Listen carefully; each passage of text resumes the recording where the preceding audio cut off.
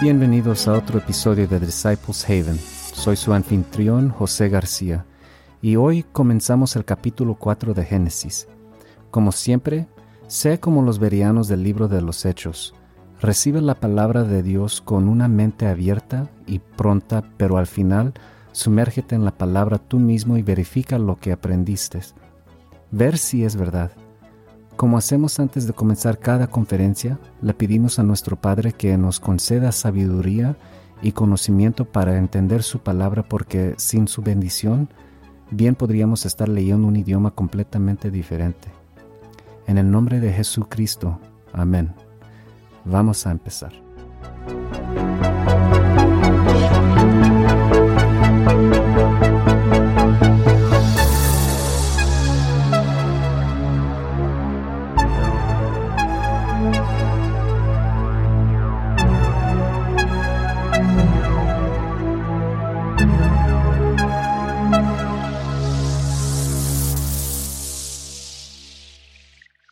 Bienvenidos, damas y caballeros. Capítulo 4 del libro de Génesis. Antes de comenzar, quiero disculparme por tardar más en subir otro episodio. Trato de subir al menos cada 2 semanas más o menos, pero terminé teniendo gripe y ya sabes, la única enfermedad que solía existir, pero por alguna razón no existe ahora. Casi deseaba que fuera COVID, porque COVID no me hizo sentir tan mal como lo hizo la gripa. Pero durante aproximadamente 1 semana y media o más, el virus me dejó con esta tos persistente que no desaparecía y no quería toser por todo el micrófono y en tus oídos. Así que me disculpo, pero me siento bien ahora, así que espero que salgan más episodios mucho más rápido, si Dios quiere. Entonces, hagamos un resumen rápido de lo que hemos aprendido hasta ahora para que todo esto esté fresco en nuestras mentes. En el capítulo anterior aprendimos que Adán y Eva desobedecieron a Dios al participar del árbol del conocimiento del bien y del mal. Y con eso quiero decir que tuvieron relaciones sexuales con Satanás. Como resultado, Dios expulsó a Adán y Eva del jardín y le dijo a Satanás lo que se conoce como la primera profecía de la Biblia, donde la simiente de Satanás, es decir, los hijos de Satanás, crucificarán al Señor Jesucristo clavándole a los talones en la cruz, pero al final Cristo tendrá la victoria al herir la cabeza de Satanás, arrojándolo al lago de fuego para acabar con él para siempre después del milenio. Y Dios, no puedo esperar ese día. Ahora, vamos a encontrar aquí en Génesis capítulo 4 que tenemos la genealogía de ciertas personas y en el capítulo 5 tenemos la genealogía de otra cierta persona. ¿Por qué?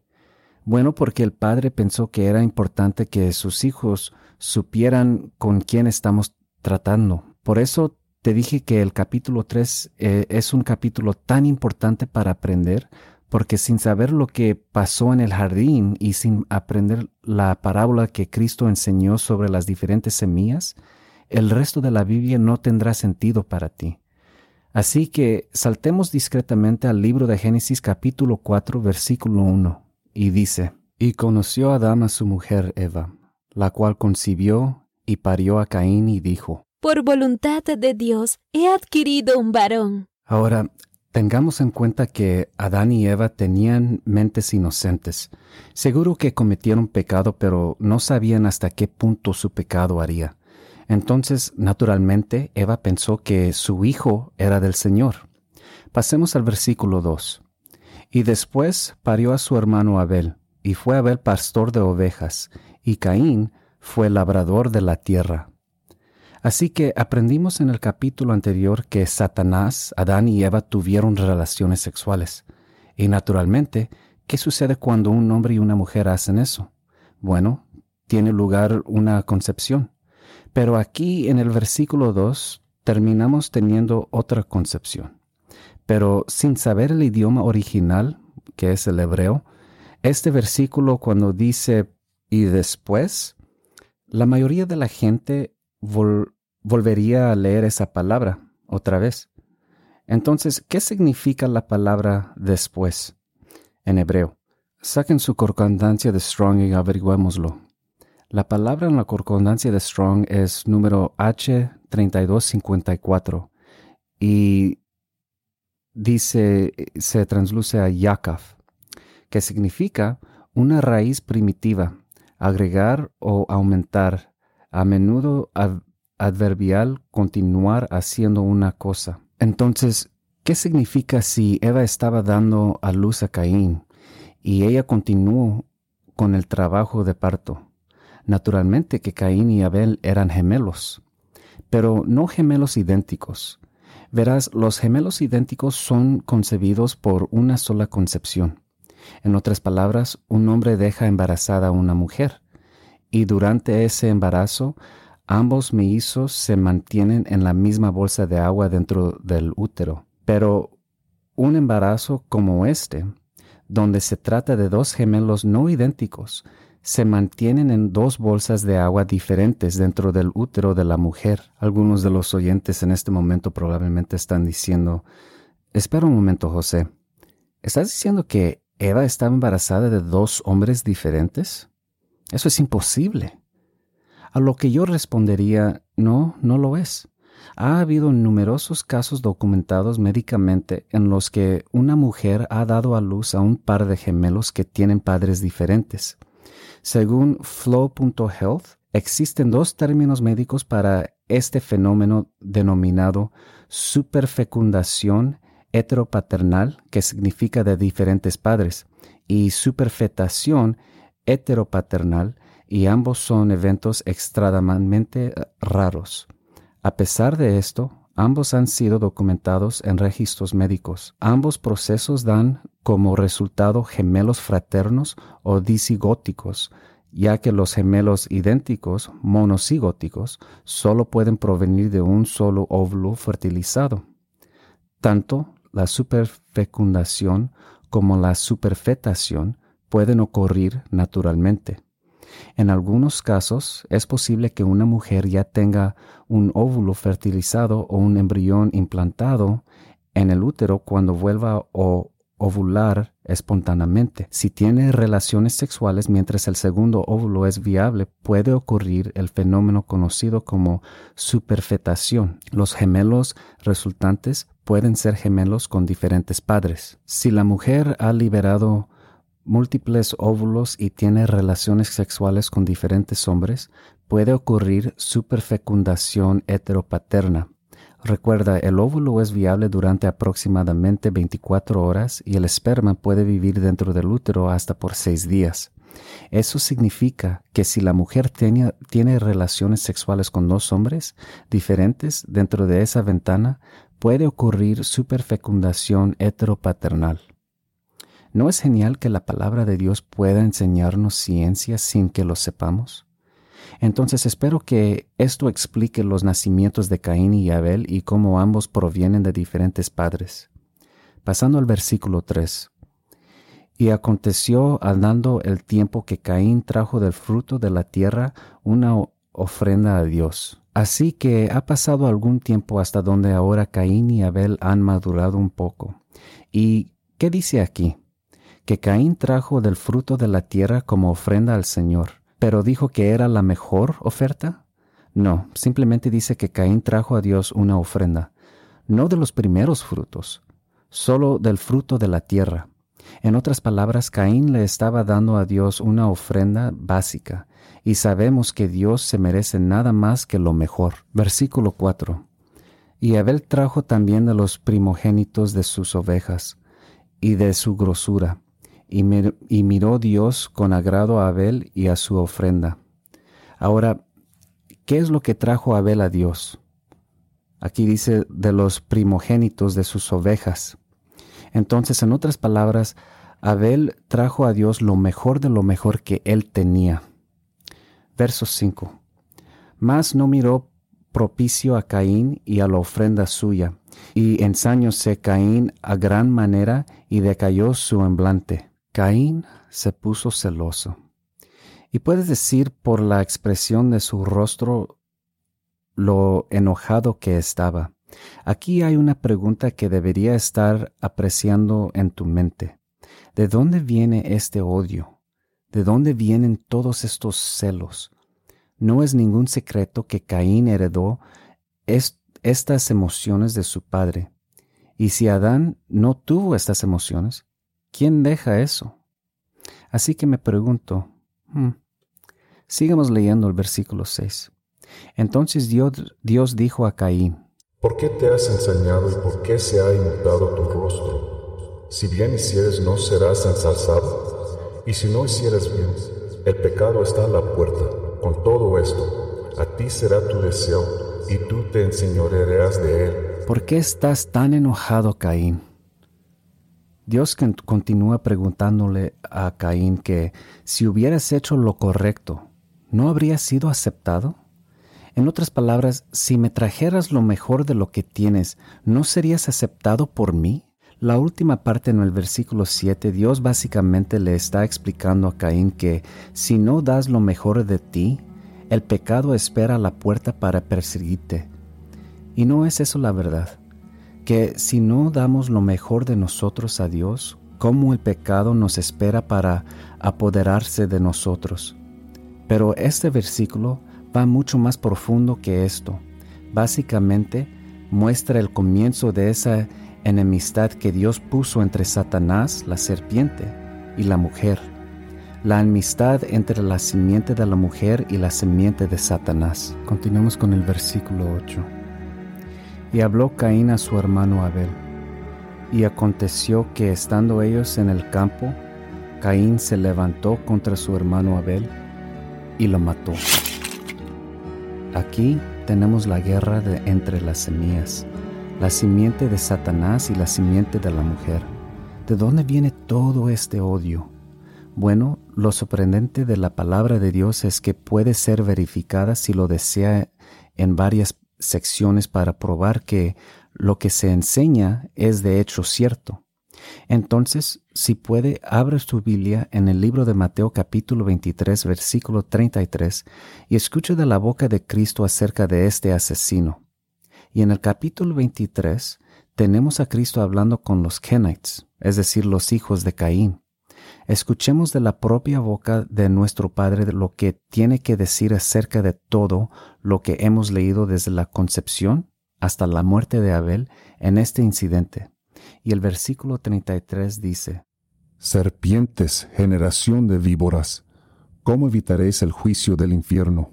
Por tanto, he aquí yo envío a vosotros profetas y sabios y escribas, y de ellos a unos mataréis y crucificaréis, y a otros de ellos azotaréis en vuestras sinagogas y perseguiréis de ciudad en ciudad, para que venga sobre vosotros toda la sangre justa que se ha derramado sobre la tierra, desde la sangre de Abel el justo hasta la sangre de Zacarías, hijo de Baraquías, al cual matasteis entre el templo y el altar. ¿Ves cómo Jesús se dirigió a estas personas? Serpientes. ¿Quién fue la primera serpiente? El diablo. Generación de víboras, mejor traducido, descendencia de víbora. Y luego Jesús pasa a explicar cómo estos descendientes, estos Kenites, fueron responsables del derramamiento de sangre de Abel. No es suficiente para convencerte, dices. Bueno, mi hermano o hermana, vayamos a otra parte de la palabra de Dios donde se verifica cómo hay dos líneas de semillas caminando entre nosotros. Vaya a su Biblia al primer libro de Juan, capítulo 3, versículo 11, y dice: Porque este es el mensaje que habéis oído desde el principio, que nos amemos unos a otros, no como Caín, que era el maligno y mató a su hermano, y por qué causa le mató, porque sus obras eran malas y las de su hermano justas. Ahora, algunos pueden decir: bueno, José, eso no es lo que enseña mi iglesia. Pues, amigo, yo diría que es hora de empezar a buscar una nueva iglesia que te enseñe la verdad y no historias ficticias hechas de hombres.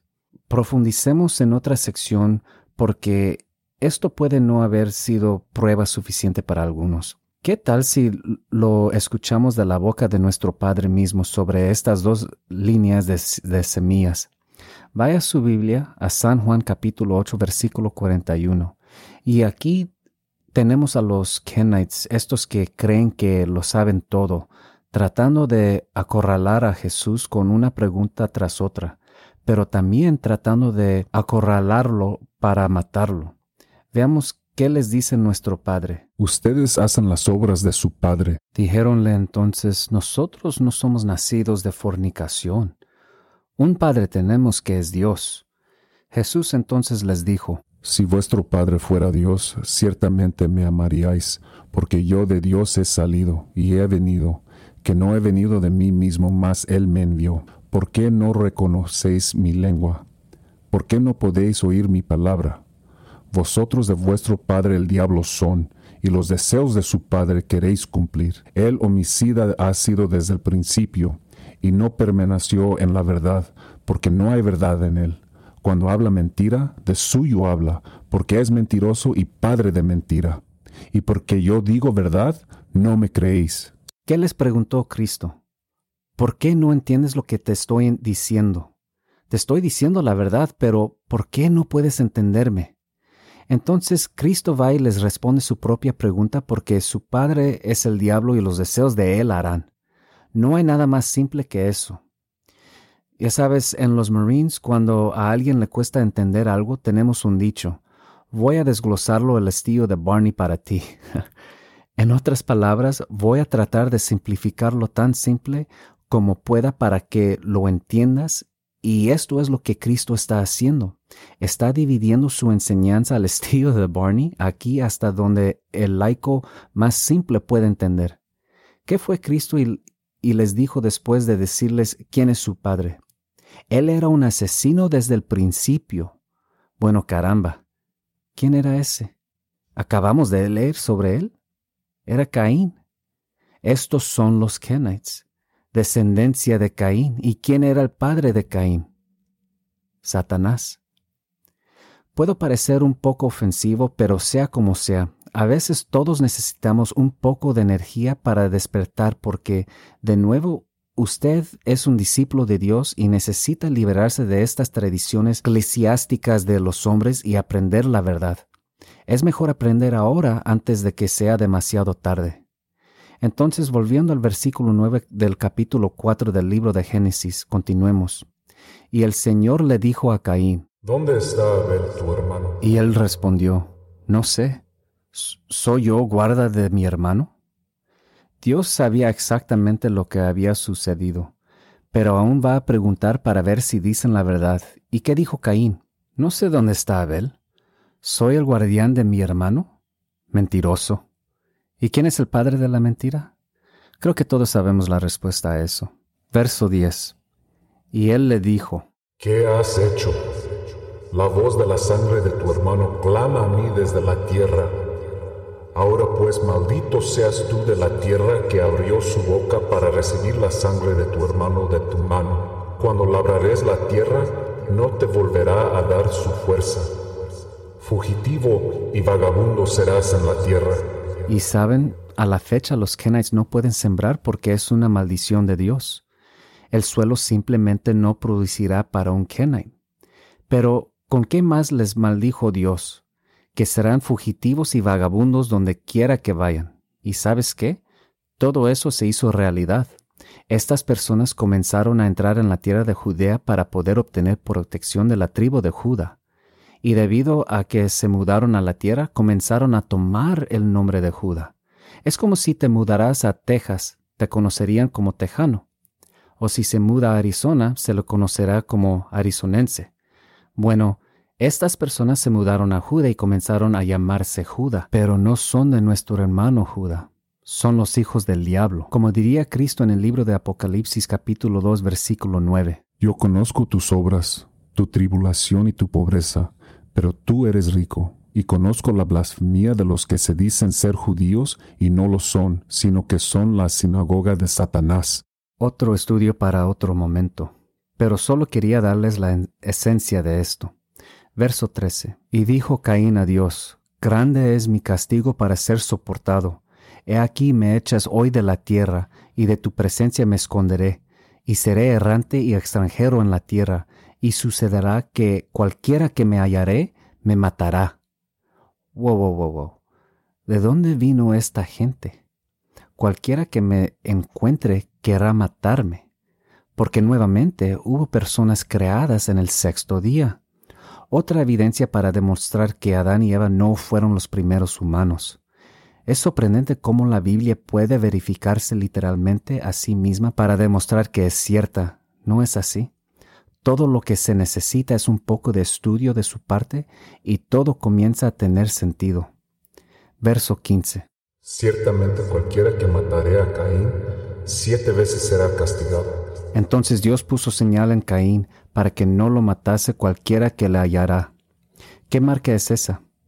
Es discernimiento espiritual. ¿Sabes cuál es la marca? También resulta ser la marca de la bestia 666. Versículo 16. Salió pues Caín de delante de Dios y habitó en tierra de Nod, al oriente de Edén. Entonces Caín sale del jardín y se dirige hacia el este. Sigamos leyendo para ver qué hizo Caín una vez que llegó a esta tierra de Nod. Verso 17. Y conoció Caín a su mujer, la cual concibió y dio a luz a Enoc, y edificó una ciudad, y llamó el nombre de la ciudad del nombre de su hijo Enoc. Entonces Caín consiguió una esposa y tuvieron un hijo. Una vez más, la Biblia es un buen verificador de hechos y demuestra que había más personas en esta tierra antes de Adán y Eva, la creación del sexto día. ¿Sabes que me emociona cuando puedes verificar la Biblia dentro de sí misma porque nunca se contradirá a sí misma? Para mí, ningún hombre sin la inspiración de Dios podría haber creado un libro tan perfecto, y cómo algunas personas pueden tratar de decir que no es verdad o que son un montón de historias hechas por hombres, está más allá de mí. Verso 18. Y a Enoc le nació Irad, e Irad engendró a Mehujael, y Mehujael engendró a Metusael, y Metusael engendró a Lamec. Lamec tomó para sí 2 mujeres, el nombre de la una fue Ada, y el nombre de la otra Zila. Ada dio a luz a Jabal, el cual fue padre de los que habitan en tiendas y crían ganados. Y el nombre de su hermano fue Jubal, el cual fue padre de todos los que tocan arpa y flauta. Zila también dio a luz a Tubal-Cain, artífice de toda obra de bronce y de hierro. Y la hermana de Tubal-Cain fue Naamá. Y dijo Lamec a sus mujeres Ada y Zila: Oí mi voz, mujeres de Lamec, escuchad mi dicho, que un varón mataré por mi herida y un joven por mi golpe. Si 7 veces será vengado Caín, Lamec en verdad 70 veces 7 lo será. Aquí, Lamec admitió que mató a 2 hombres y él piensa que como Caín, él será vengado también. Bueno, ahora eso no vino de Dios sobre la venganza de Lamec. Eso vino del mismo Lamec, que su nombre significa poderoso. Pero como su padre, son mentirosos. Ahora, recuerda todos estos nombres. Aquí se está enseñando una lección. Verso 25. Y conoció de nuevo a Adán a su mujer, la cual dio a luz un hijo, y llamó su nombre Set. Porque Dios me ha sustituido otro hijo en lugar de Abel, a quien mató Caín. Y a Set también le nació un hijo, y llamó su nombre Enos. Entonces los hombres comenzaron a invocar el nombre de Dios. Ahora, para la persona promedio, este último versículo hará que parezca que la gente comenzó a mirar al cielo y alabar a Dios, ¿verdad? Pero echemos un vistazo a la palabra comenzó, aquí en el versículo 26, y veamos lo que realmente significa. En su concordancia de Strong, la palabra comenzó es H2490, y en hebreo se pronuncia kalal, y significa una raíz primitiva propiamente taladrar, que es por implicación herir, disolver. En sentido figurado, profanar a una persona, lugar o cosa. ¿Cómo ves? La gente no invocaba el nombre de Dios como si lo estuvieran alabando. Estaban profanando el nombre de Dios. No hay nada nuevo bajo del sol, ¿verdad? Desde el principio los hombres comenzaron a apuñalar por la espalda de nuestro Padre. Triste y patético, ¿verdad? Entonces, esto concluye el capítulo 4 del libro de Génesis. ¿Recuerdas lo que dije acerca de recordar todos esos nombres de los Kenites? Hay una razón por la cual el Padre hizo que fuera importante que supiéramos eso. ¿Cuál fue la razón? Bueno, para encontrar la respuesta a eso, tendrás que esperar a escuchar el capítulo 5. Espero que hayas disfrutado el episodio de hoy. Una vez más, me disculpo por tardar en subir episodios, pero cuando me dio gripe, eso me desanimó. Pero espero grabar más para que se puedan publicar más enseñanzas para que la gente aprenda y disfrute. También quiero recordarles, hablen con nuestro Padre. No dejes que la única vez que hables con Él sea cuando necesites algo. Habla con Él todo el tiempo. Cuéntale cómo fue tu día, sobre tus preocupaciones, tus luchas, pero también cuéntale cuánto lo amas y confías en Él. Realmente le alegra el día. Hasta la próxima, discípulos. Vayan en paz.